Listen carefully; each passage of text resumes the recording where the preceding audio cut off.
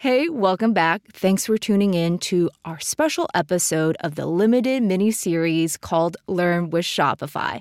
These episodes were recorded in person with Shopify merchants as they share their secrets to success and how you can do the same. Hope you enjoy. There's a lot of brands out there right now that are just blanding. They just go out and they go, we're going to sell to everyone. We've never taken that approach. Our approach has always been to really define who our audience is going to be and then go after them.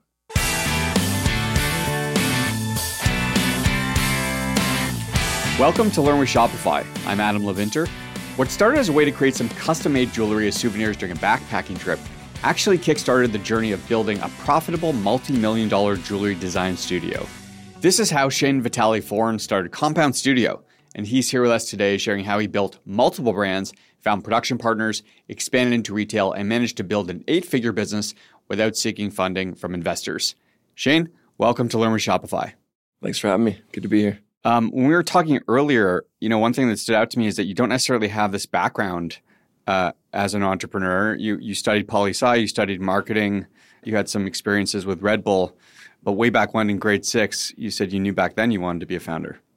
I don't think I knew I wanted to be a founder. I don't even think I knew what that was in grade 6. I just had this idea that I wanted to design and sell things to people. I was a big Lego fanatic. That's, I think, where it started. And I thought, I can build some pretty cool stuff with Lego. Maybe I could build something else and people would like it. So Compound, we'll talk about Compound and the structure of Compound in a moment. But before we do that, let's go back to the origin story of Vitale, which started circa 2010 back in Bali, was it? Yeah, exactly. It happened really organically. I wasn't planning to start a business. So, I had forgotten this idea of becoming a founder. Went and studied poli-sci. I thought maybe I'd become a lawyer. Really glad I didn't go that route, but no offense to lawyers. But yeah, I just was backpacking. I saw some people making some really cool jewelry. Nothing I would really wear, but they were clearly talented. And I drew something effectively on a napkin. It was really that kind of basic 2-finger ring, had it made for me, and thought it was pretty cool. Stuck around, kept refining it, brought them home as gifts for friends, and kind of realized I had something. But I think I mentioned it to you earlier when we were chatting. I didn't really have a plan of starting a business. I really just thought maybe I could pay for another backpacking trip. And I literally started slinging them out of a backpack for the first few months. And then I was like, there might be something here. Maybe I could have a little side hustle. So one thing to sell out of a backpack, another thing to start a business online. Yeah, exactly. I went online pretty quickly, though, just because I wasn't sure, what else to do. I think I might have used one of those old kind of very simple builders. I remember somebody sent me a screenshot recently of the initial website. It's pretty hilarious. It'd actually probably be trendy at this point because it was so bad. So vintage. Yeah. Very cool. You incubate this business and you didn't have much money. You were saying you took your first $10,000 from a friend of yours. Yeah, so I started with $3,000. It was the last out of my student credit line. I sent that all off to Bali, just had as many rings made as I could. And when they showed up, I started selling them, but that was kind of when I first started learning about cash flow. You're saying I didn't have any training in entrepreneurship, and that's true, but you can go to school and study it all you want. You still, you learn best by, trial by fire kind of thing. And I quickly realized I needed more cash. So my roommate at the time, who's now my business partner, Jason, said, I have 10 grand, I can throw that in. It actually took 3 months before I was willing to take it from him. I was kind of sketched out about the idea of working with a close friend. But he eventually talked me into it because we're both very logical people that can kind of talk through things. And, that was the start of the story. He's still your partner today, right? Yep. Yeah. So I think a lot of people would be interested in what makes a good partnership work amongst friends. And you guys have this history. So how did you make it work over time? Yeah, it hasn't been without its challenges. We've definitely had moments where, there's some explosiveness, but in the end, it's worked out really well because I think we both understand that we need each other. We're both very different. His strengths are my weaknesses and vice versa. And I think that it's been a really strong balance that way. He's very operational. He's very today in the moment, understands what needs to be executed, whereas I'm a lot more, I'm consistently thinking about the future and the vision and what needs to happen. And that dynamic has just been kind of perfect all the way through. Did you have the vision for Vitale as a brand when you first started manufacturing these rings? How did you start to expand? How did you start to build the brand over time? No, I had no vision at all. So weirdly, I had my backpack that I was slinging them out of with me, and I was in a store on Queen Street, and I knew the owner was in there. So I just asked her, is this something that you would ever stock? And she bought, I think I had 11 rings on me. She bought them all off me on the spot. I didn't even have pricing really. And she just said, what's your actual price? Okay, well, wholesale price would be about 50% of that. Go to Staples, get me a receipt book, and write me a invoice. And that's kind of how I started. So after that happened, I realized, okay, I might be onto something here. And that's actually when I, decided that I should take that 10,000 from Jason and started going from there. But at that point, I didn't even have a brand name. Like I wasn't thinking about that kind of thing. So she said, what's the brand? And I had Vitaly tattooed on the inside of my arm. It was long story, weird family history, but it was my last name. And thought, that actually sounds pretty designer. I think I could just go with that. I mean, but it's worked well. It's the start of something very special. Yeah. And you learn a lot as you start to incubate these brands over time, starting with Vitaly.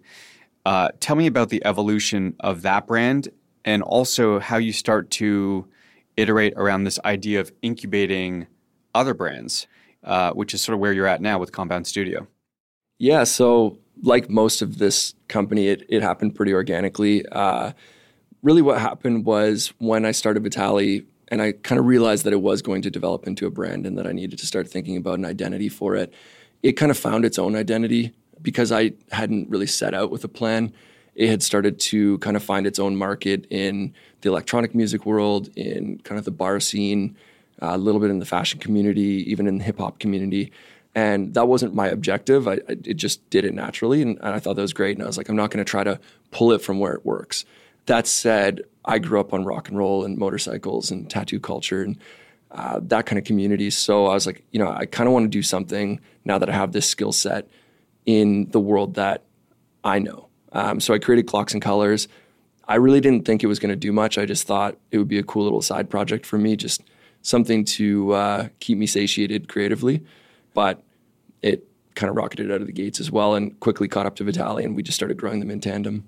What about this idea of building a brand, building a community around what you know versus what you think is going to resonate with the market? I mean, it sounds like you've had this success around creating something that you yourself would like and you yourself would resonate with. Do you think that's a good strategy for other entrepreneurs to follow? I think it's the best strategy. So with Vitaly, even though Clocks and Colors was a huge part of my lifestyle, at the time I was also very into electronic music and the things that the Vitaly brand was built around. And when I started to feel that I wasn't anymore, I kind of handed the reins off to he's still the creative director, Zach Vitiello. And he really started to build out the visual identity that you then saw over the following years. And he's since kind of continued to do that and has pivoted as needed. But it became a little bit more authentic to him, which was a good thing. And that way I was able to stay focused on Clocks and Colors and keep it authentic to me. And I think it is really important. I think it's critical that you do that because you know how to speak to that audience, right? Mm-hmm. Tell me the structure of Compound Studio now and what it looks like across all of these brands. What is the setup? Yeah, okay, so it's kind of complicated. Effectively, Compound Studio is like the umbrella. Mm-hmm. And then we have 3 brands, soon to be 4 brands under that umbrella. So you have Vitaly, the first brand, Clocks and Colors. We launched another brand about 2.5 years ago called Etta Love. And then we're launching another brand, I think in 2 months, called Every Heart. Most of them have completely independent teams now. That's something that we've been working on. So if you looked at the business a year ago, everyone worked on every brand. And that worked for a long time, but we've kind of reached this scale where it's just not possible anymore. And people start to pick their favorites. You can see that certain people identify more with one than the other. And so we started to try to, silo them a little bit. Mm-hmm. So you still have people that cover all of them, like Joe. He's the chief marketing officer, but he's also the president for Vitaly. So chief marketing officer for all of Compound. He oversees all of the marketing. But he's also very focused on the Vitaly brand in terms of direction and, day-to-day execution. But generally, it's, people are focused on their own brands now, full teams. Mm-hmm. Is there, as you've started to incubate these brands, are there components of the brand building process that are consistent across launching each of these? Like, do they go through the same sort of iterative incubation process, or do you treat each of them as sort of unique launches? Every sequential launch has gone better than the prior, and it's because we take everything we've learned and we make sure that it's applied right from the jump. So, yeah, there's definitely a formula, but that formula is always evolving and improving. We're at a point now where there's so much scale, there's so many people involved, there's so many moving parts that we've actually started building out our own software as well, just to ensure that we can maintain consistency in those formulas, make sure that operationally things are going to take place the way that they need to. So everything from a really, really robust PLM system to more project management-based systems, et cetera. So Every Heart's actually going to be a really interesting kind of unique test for us because this is the first time where we're actually rolling out a brand from the jump that's completely siloed in terms of the team. So we brought in a president, we brought in a separate creative director. We've never done this, so it's our first test. It's really the first brand where we're going to be truly incubating it and kind of acting more as people that provide a platform, provide a infrastructure, and then we oversee it. So we'll see how that goes. But ideally, that's what we'll continue to do in the future because, as I mentioned to you before, I see myself as a builder. I really like that early stage process. And I think that this will allow us to do that. That's very cool. I want to double click on something. So you mentioned the PLM systems and software and sort of that operational piece. But the other piece that I'm thinking about, especially from a brand building perspective, is like, what are those pillars of building a successful brand? And I think a lot of folks that are listening or watching are going to want to know, like, are there big rocks that I need to ensure that I tackle to ensure that this brand that I'm going to launch is going to be a success? So what could you share on that front? Yeah, absolutely. I think the biggest thing for us is really thinking about the archetypes. So, when we start thinking about a brand, we really hyper-focus on the identity. I find that a lot of people, they go out and they just want to reach everybody.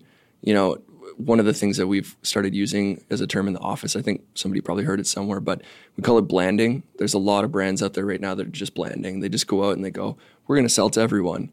We've never taken that approach. Our approach has always been to really define who our audience is going to be and then go after them. And like I said, even early on with Vitali, I had an idea of who that audience would be. I was wrong, but I started to learn how to ensure that it does reach the audience that we want to from the jump. Mm-hmm. So identity, audience, your target customer archetype, those are important pillars. Yep. What about studying the market? Do you look at trends? Are you watching sort of consumer behavior and having that influence the brand direction at all? Yeah, for sure. I mean, maybe not in the traditional sense, like if you were to go talk to a lot of the big consulting firms, we're not doing it the way they're doing it. I think that's been a big part of my role from the jump. I've always been big on watching what's actually happening in real life.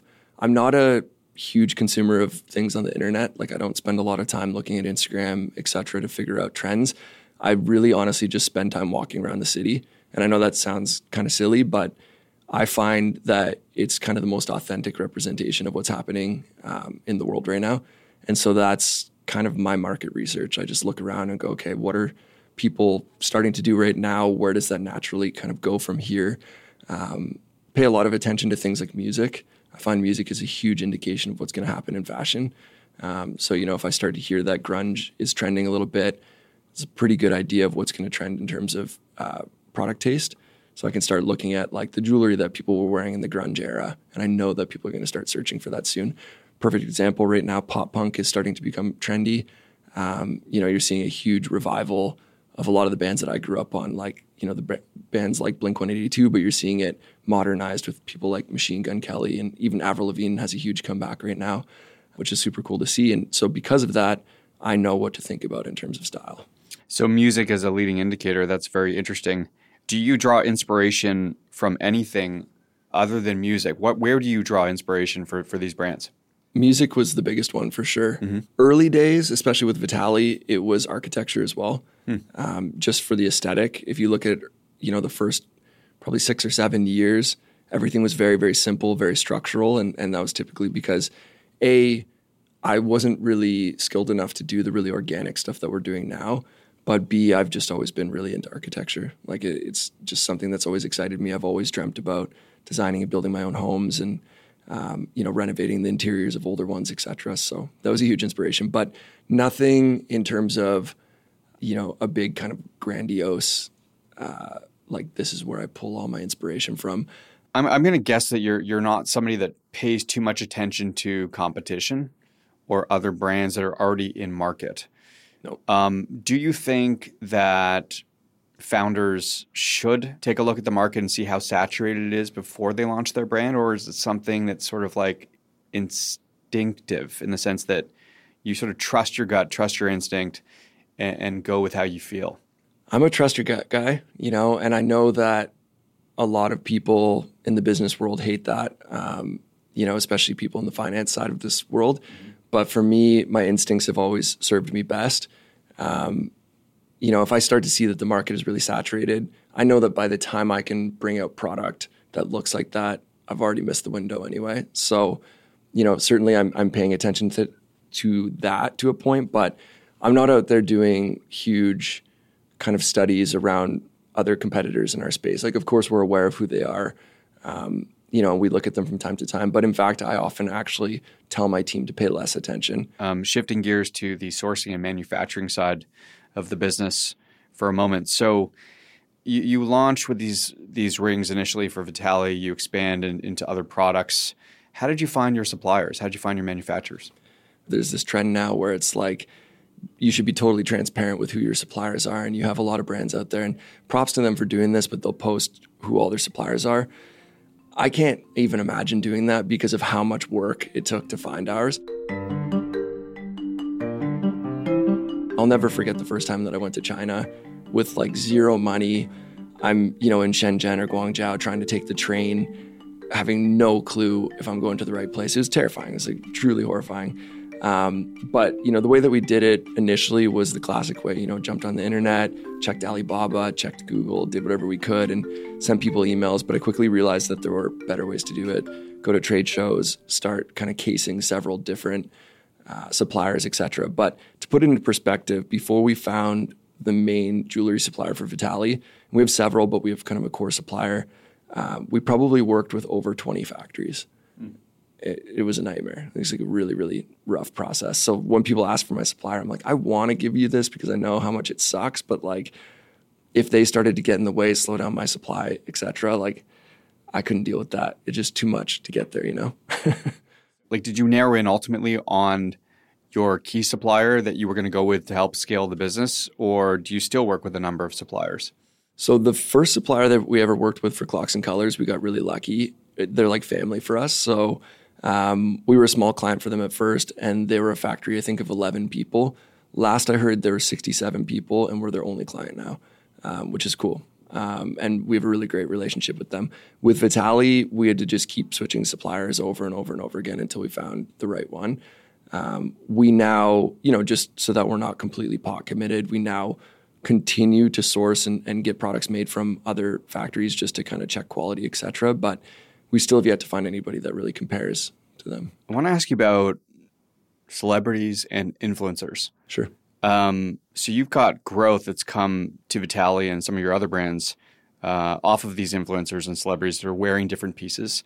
Two-part question. One, how did you find these influencers or celebrity partners? And how do you manage those relationships over time? Yeah, I mean, it's a lot of work, but we've been doing it for a long time. So I think it's become kind of natural for us. We were really, really early to social media, like Instagram, for example, very, very early days. And we realized quickly that, we could pay for, at the time they weren't called influencers yet, right? Like we could pay a blogger or we could pay, just a person with a huge following on social media to make a post and it would drive a ton of traffic. We realized over time that strategy needed to change. There was a lot more competition. Bigger brands started realizing they could pay more, et cetera.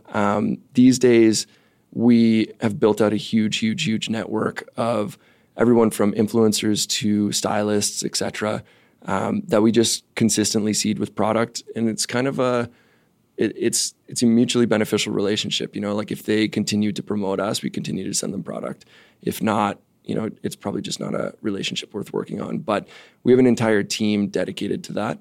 And it's a hugely important part of our strategy. As you've scaled the business, obviously cash flow, which we talked about early on, still super important. Yep. You guys are mostly bootstrapped at this point. Yep. You've not taken any outside financing to this point. In total, we've taken $158,000. So we raised $58,000 early on, which to us at the time was the craziest amount of money. Like, we built out a business plan and we were like, if we have $58,000, we can survive for the next 6 months. We can do this. And we managed to do it. I think back to our original business plan. It was like over 100 pages. It's hilarious. Just, I got some template from my university and thought, okay, this is the way you do it. I need to find that because it would be so funny. But yeah, we took that $58,000 and grew for a long time. Later on, we ended up taking $100,000 at some point, not really for the cash, but just to bring that person into the business. And yeah, outside of that, that's it. We've sold some secondary, et cetera, but the business has grown on its own cash flow. Do you feel like that is still going to be viable as you scale up for this next chapter of the business? Do you feel pressure to raise funding? Our experience has been that it's really hard to put a ton of gasoline on this fire all at once. You kind of hit, at least for us, we found that we hit kind of these max points where we can't really scale anymore with it being responsible. Mm-hmm. We're not out there like some companies we've seen where, it's sales at all costs. Like, they're just burning money on every single sale and hoping that lifetime value is going to save them. But, for most of them, it doesn't. We like to try to be profitable on first order. And so for us to scale that way, we can continue to do it on cash flow. And if we were to go take a bunch of capital, that's actually been a challenge for us. We've had conversations before with people who would be strategic, and we thought, okay, maybe we'll take the capital, not so much because we need it, but having this partner would be great. But their first question is, why don't you want to take more? Like, why don't you want to spend more? And they never want to hear that it's like, we can't. Like, we literally can't spend more. The only thing we can think of right now to spend a large amount of money quickly is retail expansion, which is actually something we're looking at pretty seriously right now, though, because the Vitali store in Toronto is doing really, really well. And they've recently made some changes that seem to have really stepped it up. So now we're looking at LA and other locations for expansion. But, outside of that, like, we don't want to be that company that takes $5 million in capital and just, flushes it down the toilet, for lack of a better way to. So retail expansion, let's dive deeper into that for a moment. So what do you envision that looking like over the short term? Like, is it the strategic placements of the Vitali brand in certain markets like Los Angeles? Does it look like something different? How do you see it? Yeah, I think, it's going to be different brand by brand. So we are starting off in LA for both Clocks and Colors and Vitali. Mm-hmm. Etta Love is still a little bit too early on to be thinking about retail. But from there, we'll be expanding the retail program to the cities that make the most sense by brand. So we'll actually go and heat map where our sales are coming from and then choose a location based on that. So, for both Vitali and Clocks, LA was by far the biggest market. But then Clocks starts to really grow in more locations in California. It starts to grow a lot in Texas, whereas Vitali is a lot more in New York, for example. So we'll just be looking at what makes sense in that respect. But, a lot of e-commerce brands, and I don't even like to say e-commerce brands anymore because I feel like it's almost an insult to most brands these days. But most brands that were kind of native to the internet initially, I think a lot of them are thinking about e-commerce, or at least were, as more like a showroom. We're not thinking about it that way. It can actually be a viable and profitable sales channel for us.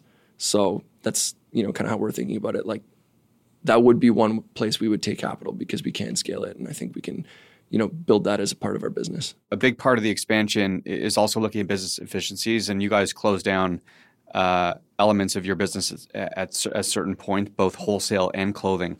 So what was the process of closing those areas of the business down, and why did you do it? Yeah, I don't know if I want to bore you with the process details. It's not a fun process, making those decisions. I can tell you there was a lot of wholesale accounts that were not happy with us. And a lot of fans of our apparel, for example, that were wondering, why would we ever ditch apparel when, there's so many people that were in love with it. But at the end of the day, we realized that if we focused on our core competencies, or I like to call them superpowers, we were going to be a lot better off, and it was going to improve the company culture. So we made some pretty big pivots, some pretty big changes. I'm also a big believer in having humility and admitting like when certain things are just not the right fit, and just walking away from them. So for us, the first thing was walking away from wholesale. I think people thought we were really crazy. We were selling to a lot of amazing retailers, and it was sad to say goodbye to some of them, that's for sure. I don't even remember. We were in 600 or 700 locations though, but people thought we were crazy. They're like, how can you walk away from all those sales? And I think it only took 4 or 5 months after walking away for our online to catch up, because there was just so much more momentum as a company. It allowed us to do a lot of things like weekly drops, for example, which was a huge part of our strategy. And, after doing that, we quickly realized there's probably more fat to cut. And that's when we actually made the decision to get out of apparel completely as well. Again, another thing where people were like, you guys are absolutely nuts. Like, this is, half your business. And same thing happened. The second we got out of apparel, we very quickly bounced back and just found that it was an easier story to tell. People started to understand really who we were and what we were trying to do. And not just, our customers, but also our team. I think in terms of a culture, it just improved dramatically because people were able to focus. They weren't being pulled in 9 different directions, which is a similar train of thought to siloing the brands. Mm-hmm. We got to a point where, again, I think people started to feel like they were pulled too many places. So we started to kind of try to clean that up. Did you have to lay off at all during this process? Yeah. This is like one of the worst parts about, being a founder. We've had to do layoffs several times. There's been multiple times. It hasn't been a steady upward curve. Sales have been steadily going up, but it's not always aligned with profit, right? So there's been quite a few periods where we were like, we might be done for, and unfortunately that made us have to make some tough choices and some strategic changes. But they've always ended up being for the best. Do you feel like Compound Studio now has a more defined corporate culture? Yeah, I feel weird calling it corporate culture. Like I grew up like punk rock, so to call something a corporate culture is weird for me. But I guess that's probably the appropriate term. Yeah, I definitely think it does. I think it's a lot more clear what people are getting into when they come work for us now. Could it improve? Probably dramatically. And, we're starting to work on those things like what are our core values, et cetera. Really tricky for a company like Compound though, because again, we have all the different brands and they all have their own identities. And even if you look at the teams, it's pretty crystal clear, that there's a big difference team to team. But yeah, I think it's getting better. So you said people know what they're getting into. What are they getting into? I don't know. A little bit of madness, a lot of creativity, and I think a lot of freedom, I hope. I think that I think we're a pretty cool company to work for. We have a very, very low turnover, which is something we're pretty proud of. And, our first hire, Zach Fitiello, he's still with us, So I think it's been 8 years or 9 years. Wow. Pretty wild to think about. Those brand pillars that we talked about, identity, figuring out who your target audience is.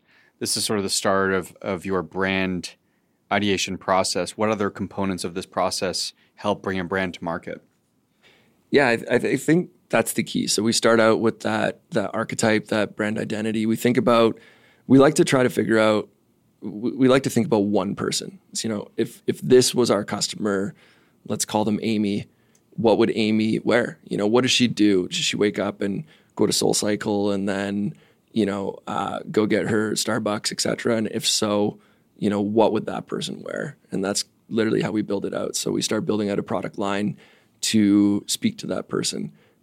So for example, with Clocks and Colors early on, we had a couple people that we were referencing. One of them, interestingly enough, was Travis Barker, who is like absolutely massive again and is bringing, I would say is bringing pop punk back to the forefront of culture. But, 8 years ago, I said, this is somebody that I really look up to, and I think we could build a brand that would speak to somebody like him. And so we started designing products that we thought he would look good in. Vitaly, Clocks and Colors, Edelove, Every Heart, big brand portfolio under Compound. Have there been specific challenges that you've had to navigate with each of these? Oh, man. I mean, thousands of incredible challenges, I would say. But, some of the ones that really stand out. The ones that keep you up at night. Yeah, the ones that keep you up at night, cash flow. I don't know any entrepreneur that's not going to tell you that cash flow hasn't been a nightmare at some point. Being bootstrapped, there's been a lot of moments where cash flow was a big issue. I'm grateful, though, that we were bootstrapped because it forced us to be scrappy and always has. And it's made us really appreciate it when we do have cash flow. Also, projecting for growth. It can be really, really challenging. Sometimes you start to hire really quickly because you've been growing at a certain pace, and then that changes. Things can change literally overnight. And there's an iOS update, and all of a sudden you can't reach your audience anymore. That changes things quickly, and you got to adapt, right? So those things keep you up at night for sure. Suppliers, out of nowhere, they tell you that they're going to be 2 or 3 months late. That's always a nightmare, but you just learn to adapt. Okay, so looking back on your career as a founder, you're over a decade in now. What advice would you give to your younger self or your younger entrepreneurial self? All right, 2 things. The first, drink less coffee. When I started out, I was drinking so much coffee. It was cheap, and coffee's the best thing ever. But it's already stressful enough starting a business. You don't need to be packing in caffeine. It's no wonder I was constantly mind-blowingly anxious. But beyond that, I would say don't chase the money. And I know that sounds cheesy and cliche and all, however you want to state that. But at least in a creative business, as soon as you start doing that, people smell it. There have been periods where we got consumed by it. And to be fair, there's been really difficult periods where we weren't sure if we were going to survive, and we thought we need to do what it's going to take, right? But truthfully, it's never been the right thing. As soon as we went back to doing what we really love and creating products that we're really excited about, that's when it did well. Shane, great story. Thanks for sharing it. Thank you. Appreciate it. It's been a good chat.